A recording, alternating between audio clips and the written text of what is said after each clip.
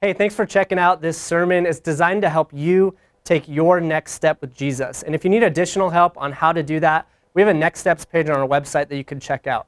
Also, if you haven't been able to attend a service at any one of our campuses recently and participate in the time of giving, you can give anytime you want online by visiting our Give page or by texting to give. We hope that God speaks to you in this sermon. Take care.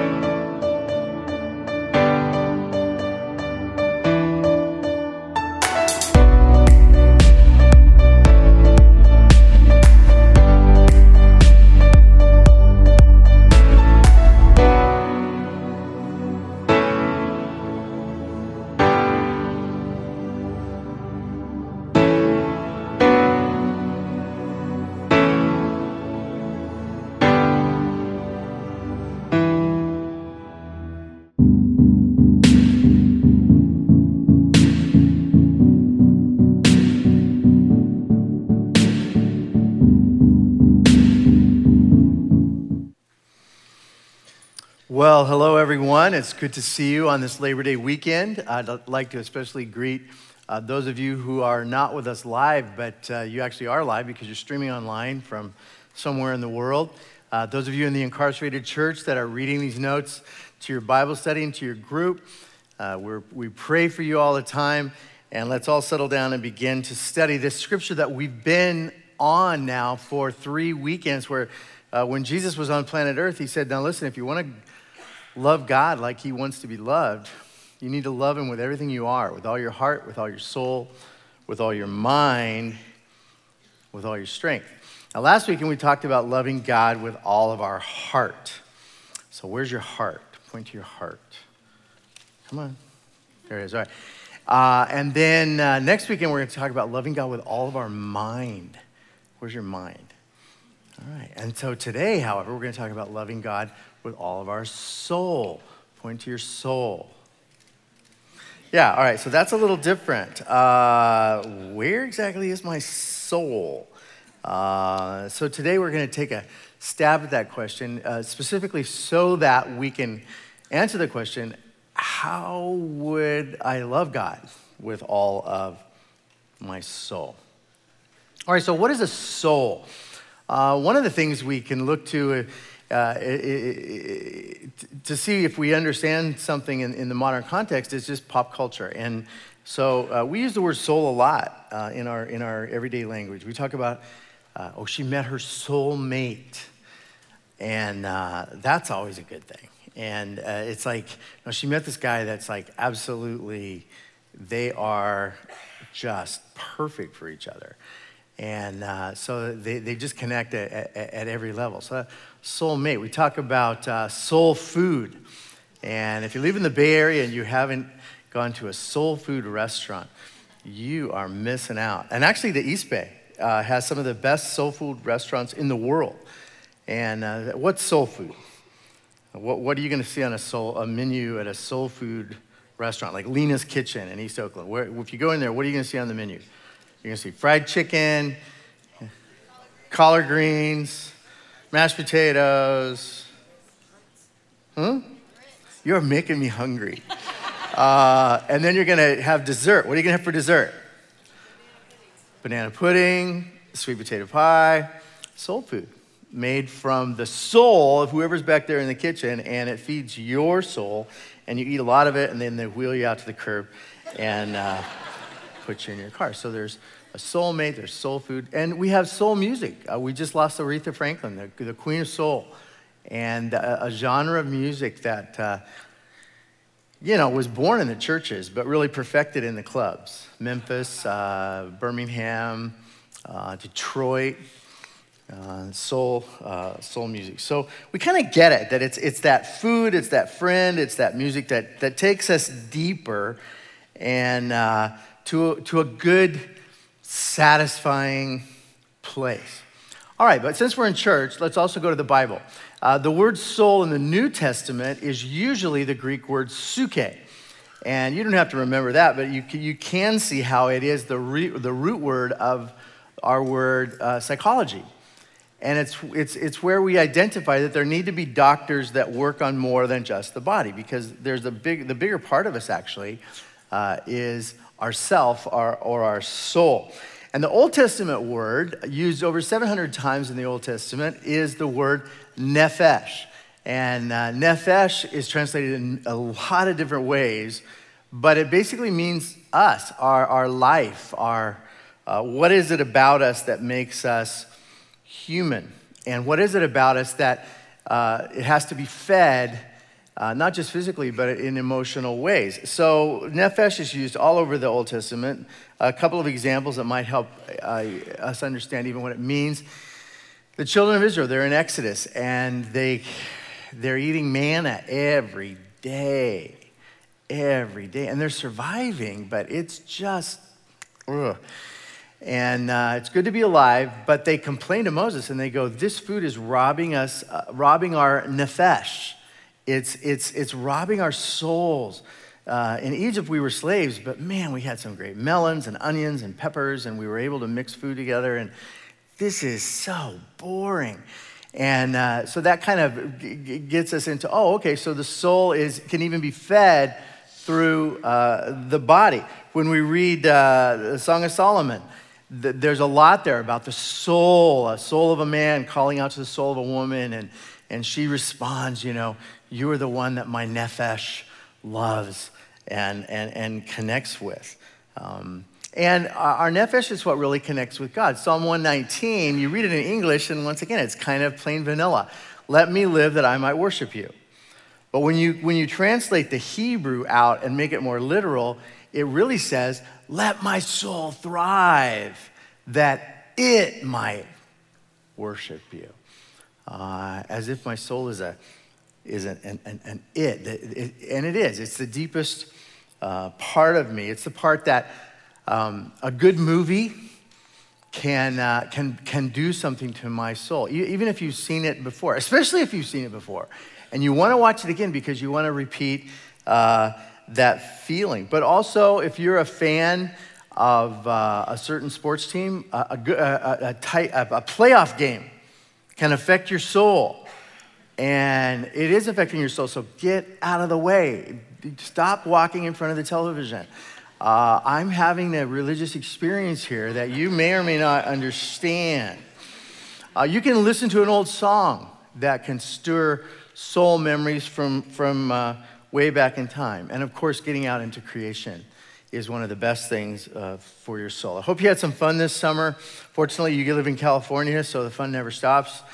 Brenda and I got away to Montana this time. And I wasn't catching a lot of fish in that river, but man, my soul was being fed all day long. And it was more than just being out in creation. It was actually communing with and talking to and singing to God about what he had created there on both sides. Because when you stand in a river, you're in a canyon, and it's just the best. I need to be a better fisherman, but it doesn't really matter, because you just get out there and you have a worship experience, an awareness, and even an appreciation of these addictive soul moments. And different experiences feed different souls in different ways. Like the other day when my younger friend, his soul just jumped when this girl finally said that she would go out with him. And he'd been talking to me about this girl for a couple of months, and she finally said, yeah, I would enjoy spending an evening with you. And he was over the top. And but then she said, I'll plan the date. And he said, well, that's wonderful. Well, she took him to church. And he already goes to church on the weekend. And so she took him to, and it wasn't just church, it was an all-night prayer meeting that her and her friends were putting on. And he was like, okay, so we're going to do this, and then we're going to go out. And she goes, oh, no, this is it. We're going to be here till tomorrow. Our first date, we're spending the night together. But that was not exactly what he thought it meant.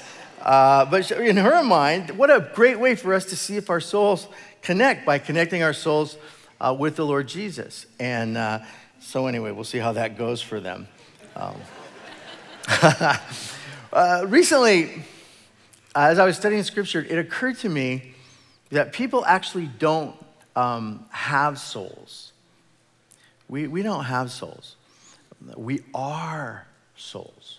And that's a big difference between having something and being something. I used to think of my soul as being kind of separate from my body. Like my body was kind of the container of my soul. And my soul is kind of like the ghost of me that wasn't really going to get out of this container until I die.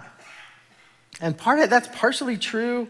When my body dies, my soul lives on. The soul never experiences death, and it lives on until it's joined with my heavenly body, which will be more like Jesus's body in its capabilities. It's true. All of us die, and all of us, our soul, will live on. And for anyone listening, if you're 25 years or older, you're already dying, which is a wonderful thought.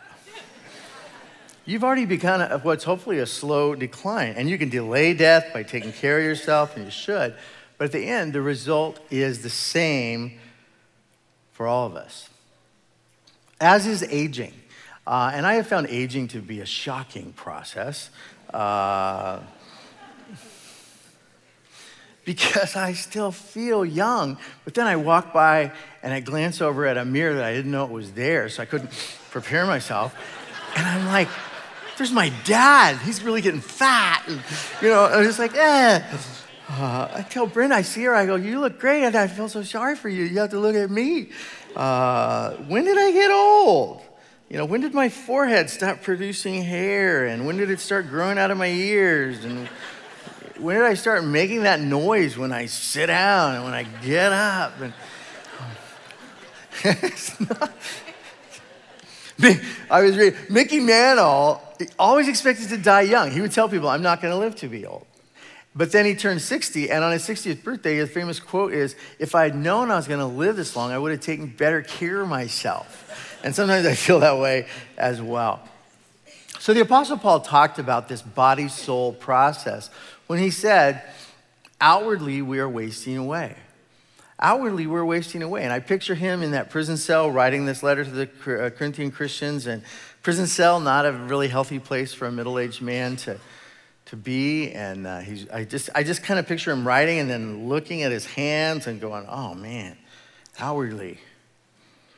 I mean, look at your hands. Those of us that are older, look at your hands. What is that? Outwardly, we're wasting away. But then Paul flips that. He says, but inwardly, we're being renewed day by day. As our body deteriorates for the believer in Christ, your soul can thrive. And aging can become a gift instead of a curse, because if we allow the years to educate our souls and we put energy into soul care, next thing you know, we really are thriving and enjoying this stage in our life. Moses wrote a psalm from this stage in his life when he says, well, our lives last 70 years, 80 if you're lucky. The years pass quickly, and then we fly away, he said. Then he prays, Lord, teach us to number our days carefully so that we may develop wisdom in our hearts. What a beautiful prayer. Boy, put that one on your mirror. Those of us that are getting even a little bit older, Lord, while I'm getting ready for work, teach me to number this day as one of my days, and to do that in a way that I'm developing wisdom in my heart today.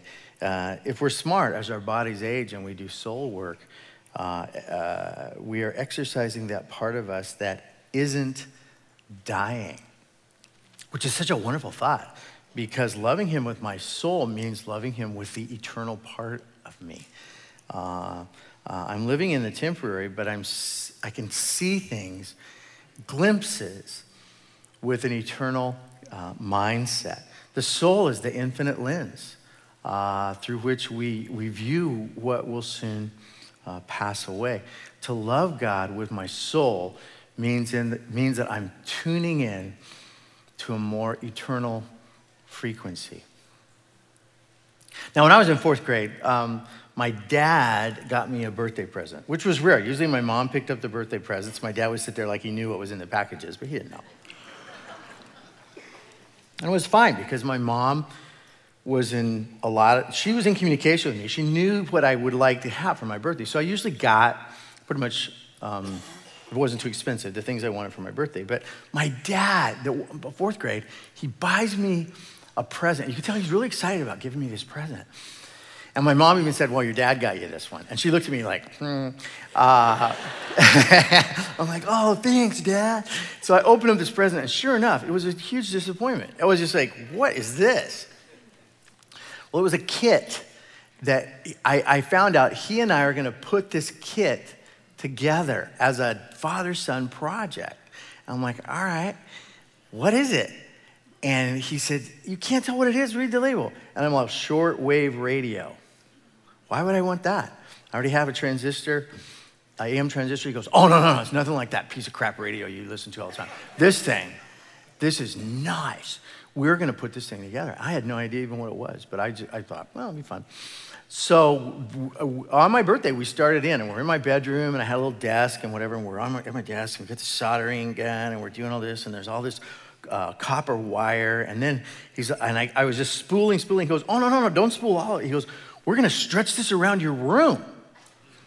And I'm like, why? He goes, it's the antenna. And I'm like, okay.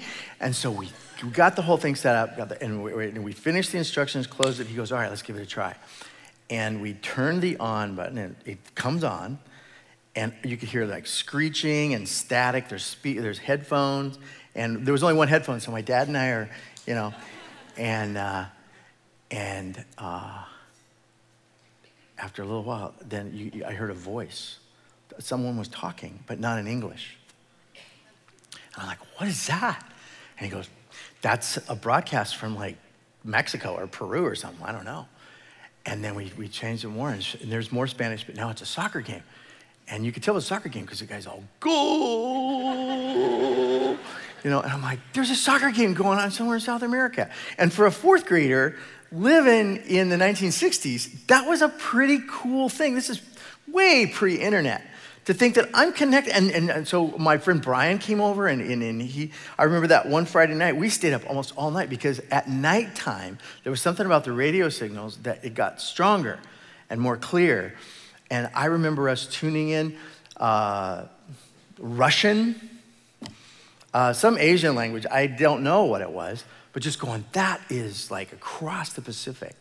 And I was very, very aware of, and so I ended up my family had a little globe, some of the tchotchkes that my parents had been given by missionaries, and I stole that globe, and I brought it in on my desk, and I would go around, and then whenever I would hear something, I would look at go, I think that's coming from right here. And we heard from Australia. We heard chatter between ships at sea that were on, and it was just these waves that are out there that we were tuning into. So I thought about that in regards to this thing of my soul tuning into to God's soul. Loving God with my soul is like having shortwave radio versus loving God with my mind is like AM radio, where intellectually I'm actually picking up on a lot with my mind, but it's just more mysterious and more wonderful to go to that greater frequency. And sometimes when I'm connecting with God, I don't completely understand even what is being said.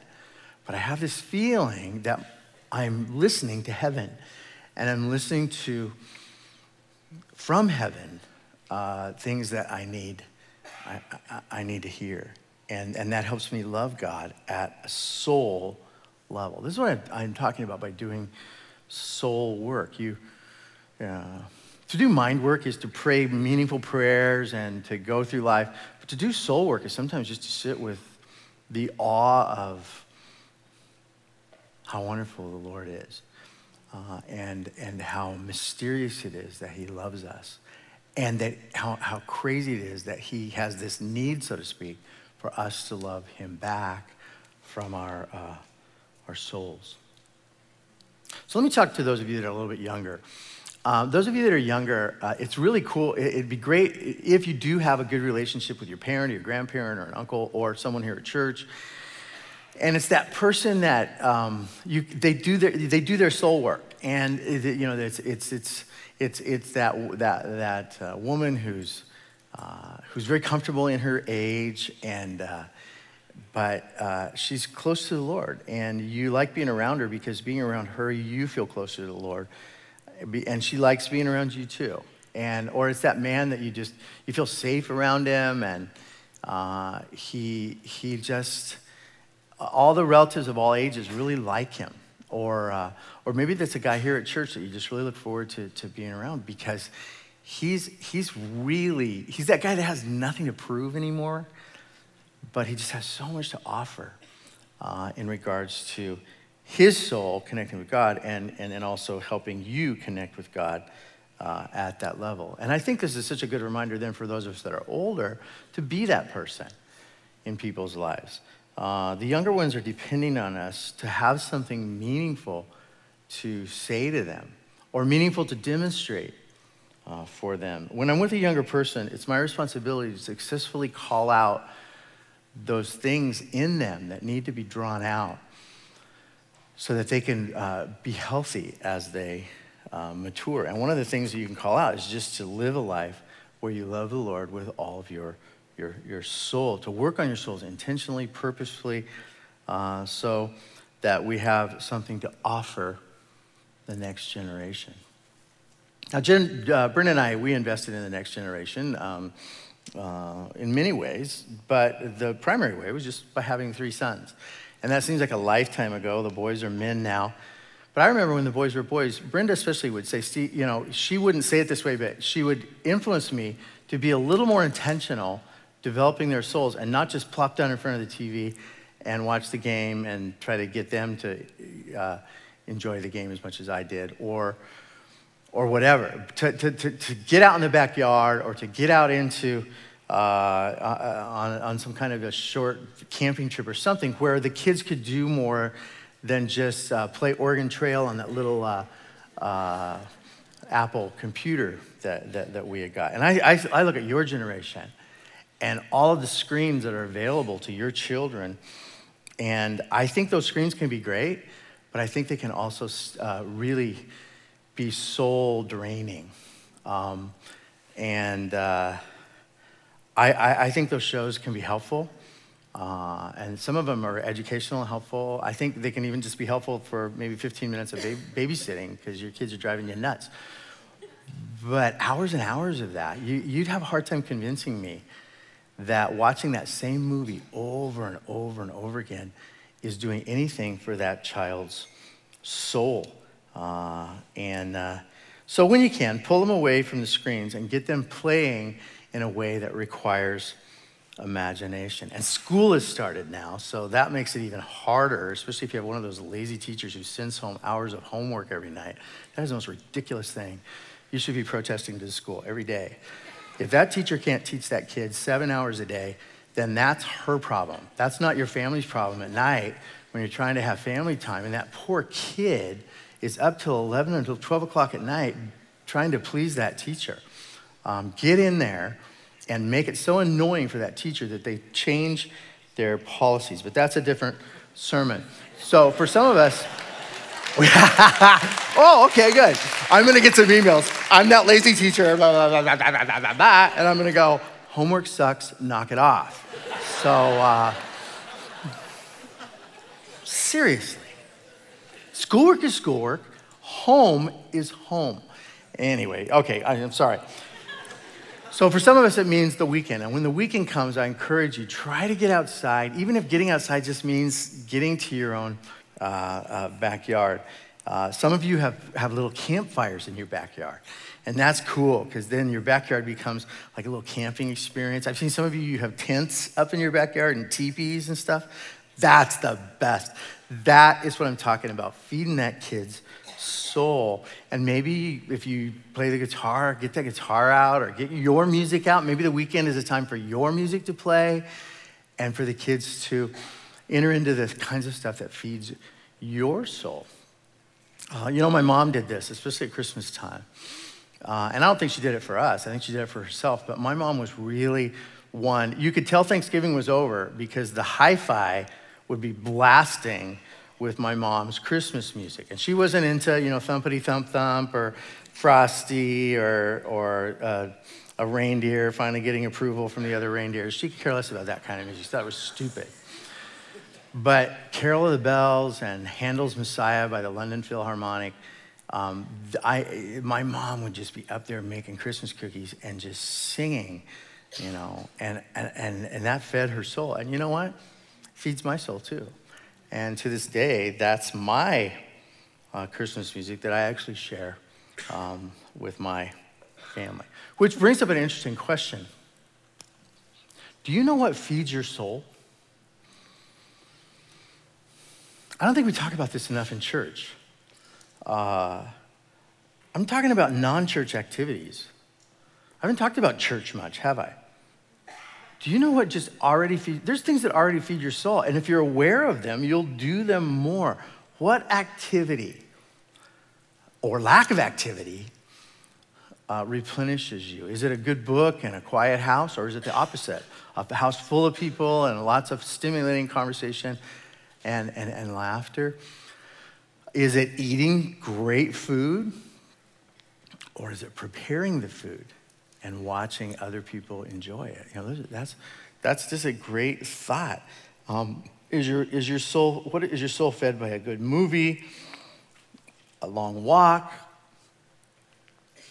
worship? A sermon feeds your mind. Worship feeds your soul. That's why we need both. And around here, we're not extremely creative. It's basically singing. But some of you say, well, I don't like to sing, so you show up late or you slip out when the sermon's over. And I think you need to maybe not do that anymore, because your soul actually needs to be fed more than you think. And same with getting out of town. If you were going to travel and money wasn't the issue, but the trip was specifically designed to replenish your soul, what would that trip look like? I mean, would you go to the mountains? Would you go to New York City? And would you go to a beach? It's important to know what feeds your soul so that you will feed your soul. It's also important to know what drains your soul so that you can, this certain type of person, this certain type of meeting, this certain type of activity.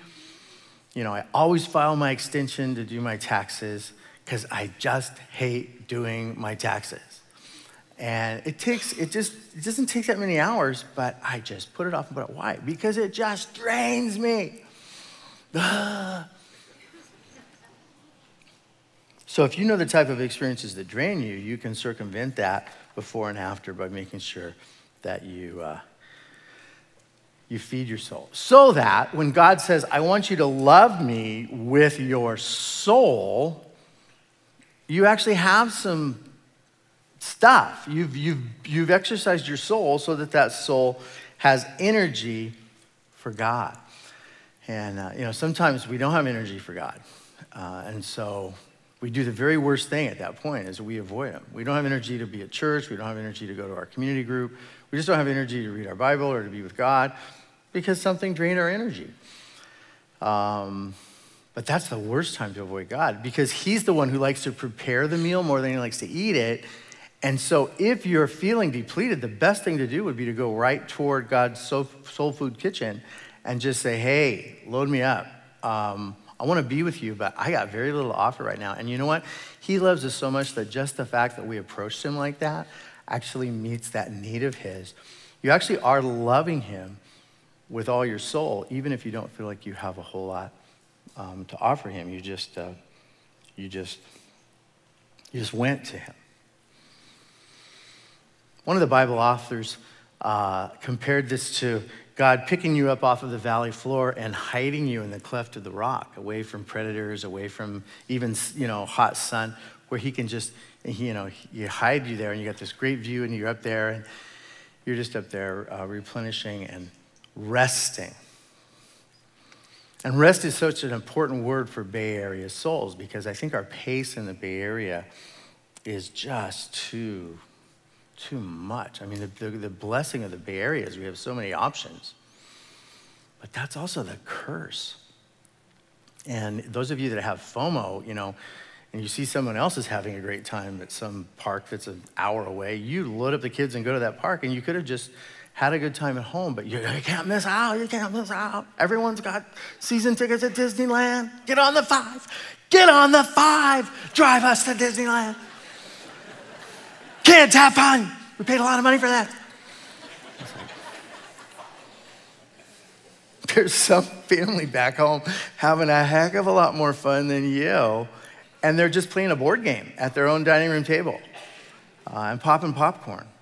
Some of us never slow down, and we don't let our kids slow down either. We enroll them in everything because we're competing with the other parents, and I think we can just get exhausted. And not just the way we play, but the way we work. I mean, the Bay Area is, people move from all over the world to live in the Bay Area because your career can just keep moving forward. But there's a price to pay with that too. You know, it could be that great job turns out to be a very high stress job with a long commute and a boss that won't let up. And next thing you know, this dream life is, you start dreaming of, well, what if we moved to the Midwest or something? And you know, I've lived in the Midwest, so don't do it. But no, do not. But I'm just saying, God didn't create us to run at full speed all the time. That's why he created Sabbath. He commands us, well, invites us, but commands us to take Sabbath each week. Not because you worked so hard, not because you deserve it, not because you got all your work done. No, just because you're obedient. And you've learned that it really works to throw rest into the mix 4 or 5 times a month, like a whole day of rest. So let me ask you a question. Do you or do you not take Sabbath? When was the last time that you slow played an entire day? That is a beautiful thought.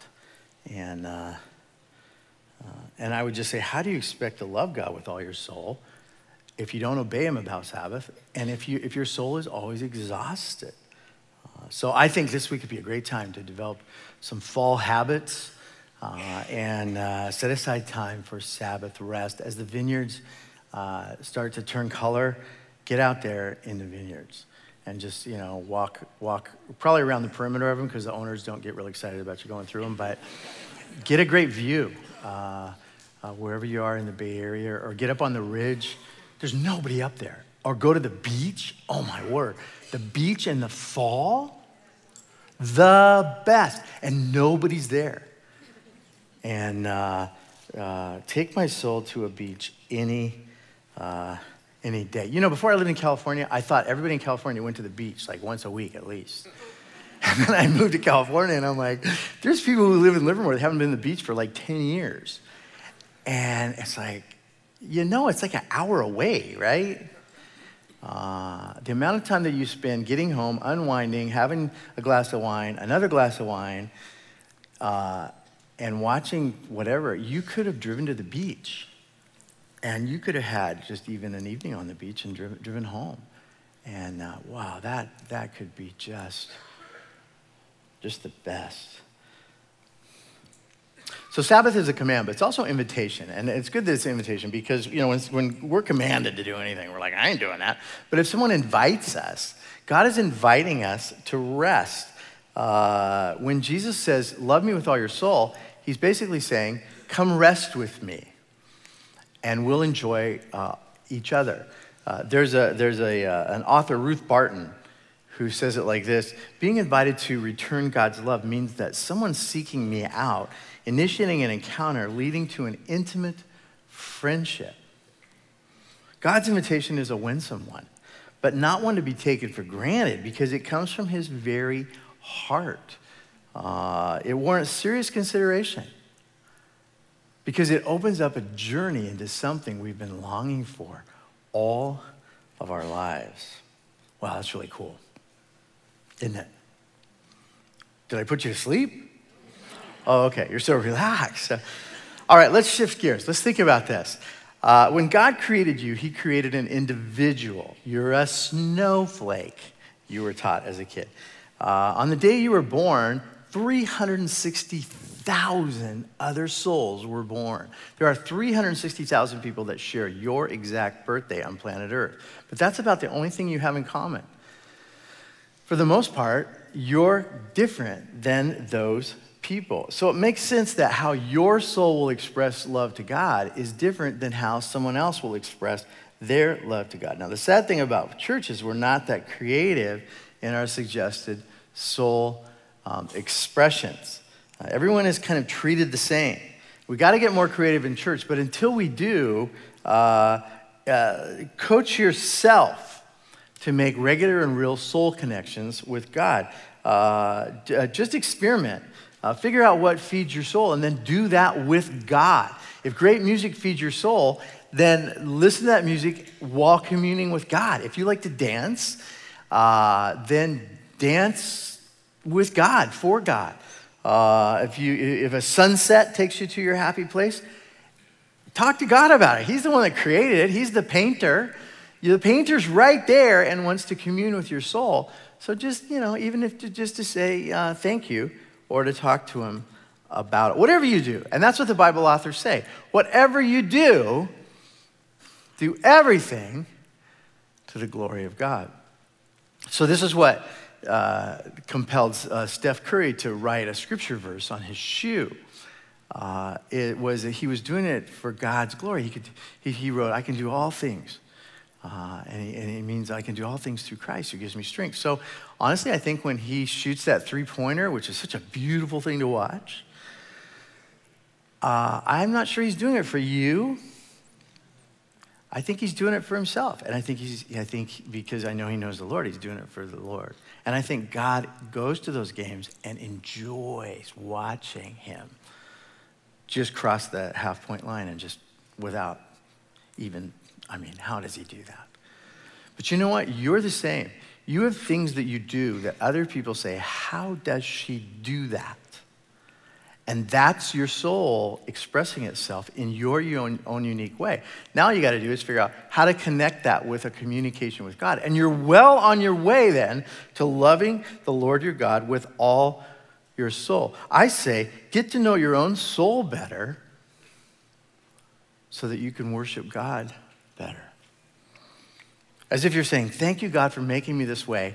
Now let's do this together. This is me being me. And when you connect with you, you're connecting with your you-iness. And that you-iness connecting with him is worship. And that's our souls, loving him with all our heart. And you're different than everyone else.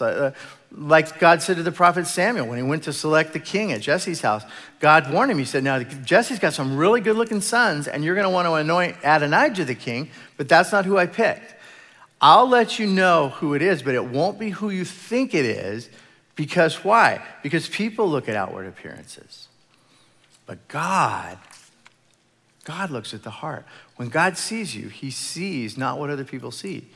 He sees your soul. He looks right past what everyone else sees. And he sees you, and he wants you to see you too. He wants you to appreciate you too. Unfortunately, so many of us are too busy trying to be someone else. And it's really insulting to God when we do that. He doesn't feel loved when we don't appreciate how he's made us different and not same. In order to love the Lord with all your soul, you have to be refreshingly honest with yourself about who you really are and then learn to worship God out of that context. It just makes sense that if God sees through appearances, that you will see through appearances as well. And no one really is all that they appear to be anyway. And at the end of the day, it's not appearances that matter anyway. It's the reality that matters. So I say, you be you. And then let God take that you as his gift and develop you as he develops your soul. And that way, his soul and your soul connect, and he feels loved like he wants to be loved. Now, about that phrase, you be you, that thing is taken to a level of narcissism in our society that's really nutty. You be you, but you're still not that great, so just get over yourself. You be you to the extent that you can connect the real you with others. and connect the real you with God, and to actually have the impact that you're called to have in the world. To love God with all your soul is you being you in his presence and enjoying him at that soul level. All right, one last thought, and then let's go out and live our day. The thought is this: our souls are developed more by storms than by sunsets. It's pain that digs the well. And it's the well that you later will draw from, the depth of who you've become because of suffering. I mentioned soul music earlier and soul food earlier. Both of these things came out of suffering. And now we really enjoy them. We're like, oh, this is really great. But soul food, that came from the plantation. That's just taking the worst cut of meat that the master doesn't want, taking the scraps from the table and taking them home to your little cabin where someone else has already got a pot bubbling full of the green, bitter vegetables that the master didn't want to eat. But then you knew how to take spices and cornmeal and flour and things that you had ground yourself, but things that the master allowed you to have because, slaves got to eat. And the master had no idea the feasts you were having in those little cabins and the soul-filling, soul-replenishing that was taking place among those slaves. That's soul food. Soul music, that comes out of the pain of the African-American experience in the early 1900s in America. So it's great now, but the well that had to be dug in order for that music to be great and to call out, as the Bible says, deep calls to deep, that's what soul music does. It calls to a part of you that feels like, whoa, let's sit down and listen to the long play of this song. And so I just say this, those of you that are suffering, I'm sorry. I wish you weren't. And we'll pray that God relieves you of that suffering soon, but until he does, maybe you can take some consolation anyway that this is digging a well that wouldn't have been dug otherwise in you, that later you and others will draw from. And as you're suffering, I encourage you, don't just crawl into your cave. Call out to God and let him commune with you. Jesus suffered. And even before he was on the cross, he said, my soul is already in deep agony. And one of the reasons that he suffered like that was so that we can know that he's there to connect with us in that. There's nothing like when you're in pain for someone who's never been in pain to give you some consoling words of encouragement. You feel like punching them in the face. But for God to encourage you in suffering, he has a right to do that because he has suffered so that when we suffer, we can cry out to him for help. So let's do that now, those of us that are hurting, and let's ask for help. Father, we come to you now with our souls. And some of us are doing great, and that's wonderful. We shouldn't feel the least bit guilty about that. This is a good time in our lives. Our hearts are soaring. But then there's the rest of us who are really going through it. Physically, emotionally, financially, relationally, mentally. We've even hidden lately how much we're falling apart because we just don't want people to know that we're falling apart. Lord, help us to not be so prideful and help us to find people who know what to do with those kind of realities. But Lord, even if we can't find anyone else, help us to find you in those moments of pain and say, God, my soul cries out to you. Or like the psalmist said, where have you been all day? Why are you letting me go through this? Why are my enemies successful against me? Why haven't you answered me? God, I believe even those statements are us loving you from our souls because it means we trust you enough to talk to you like that. Father, I pray for anyone who's listening, whose soul is aching today. Meet them at that place. For the rest of us, help us to feed our souls this week. Help us to find those moments, a few hours here, a few hours there, and then a whole Sabbath soon, where we allow our souls to connect with your soul and with the souls of the people we love.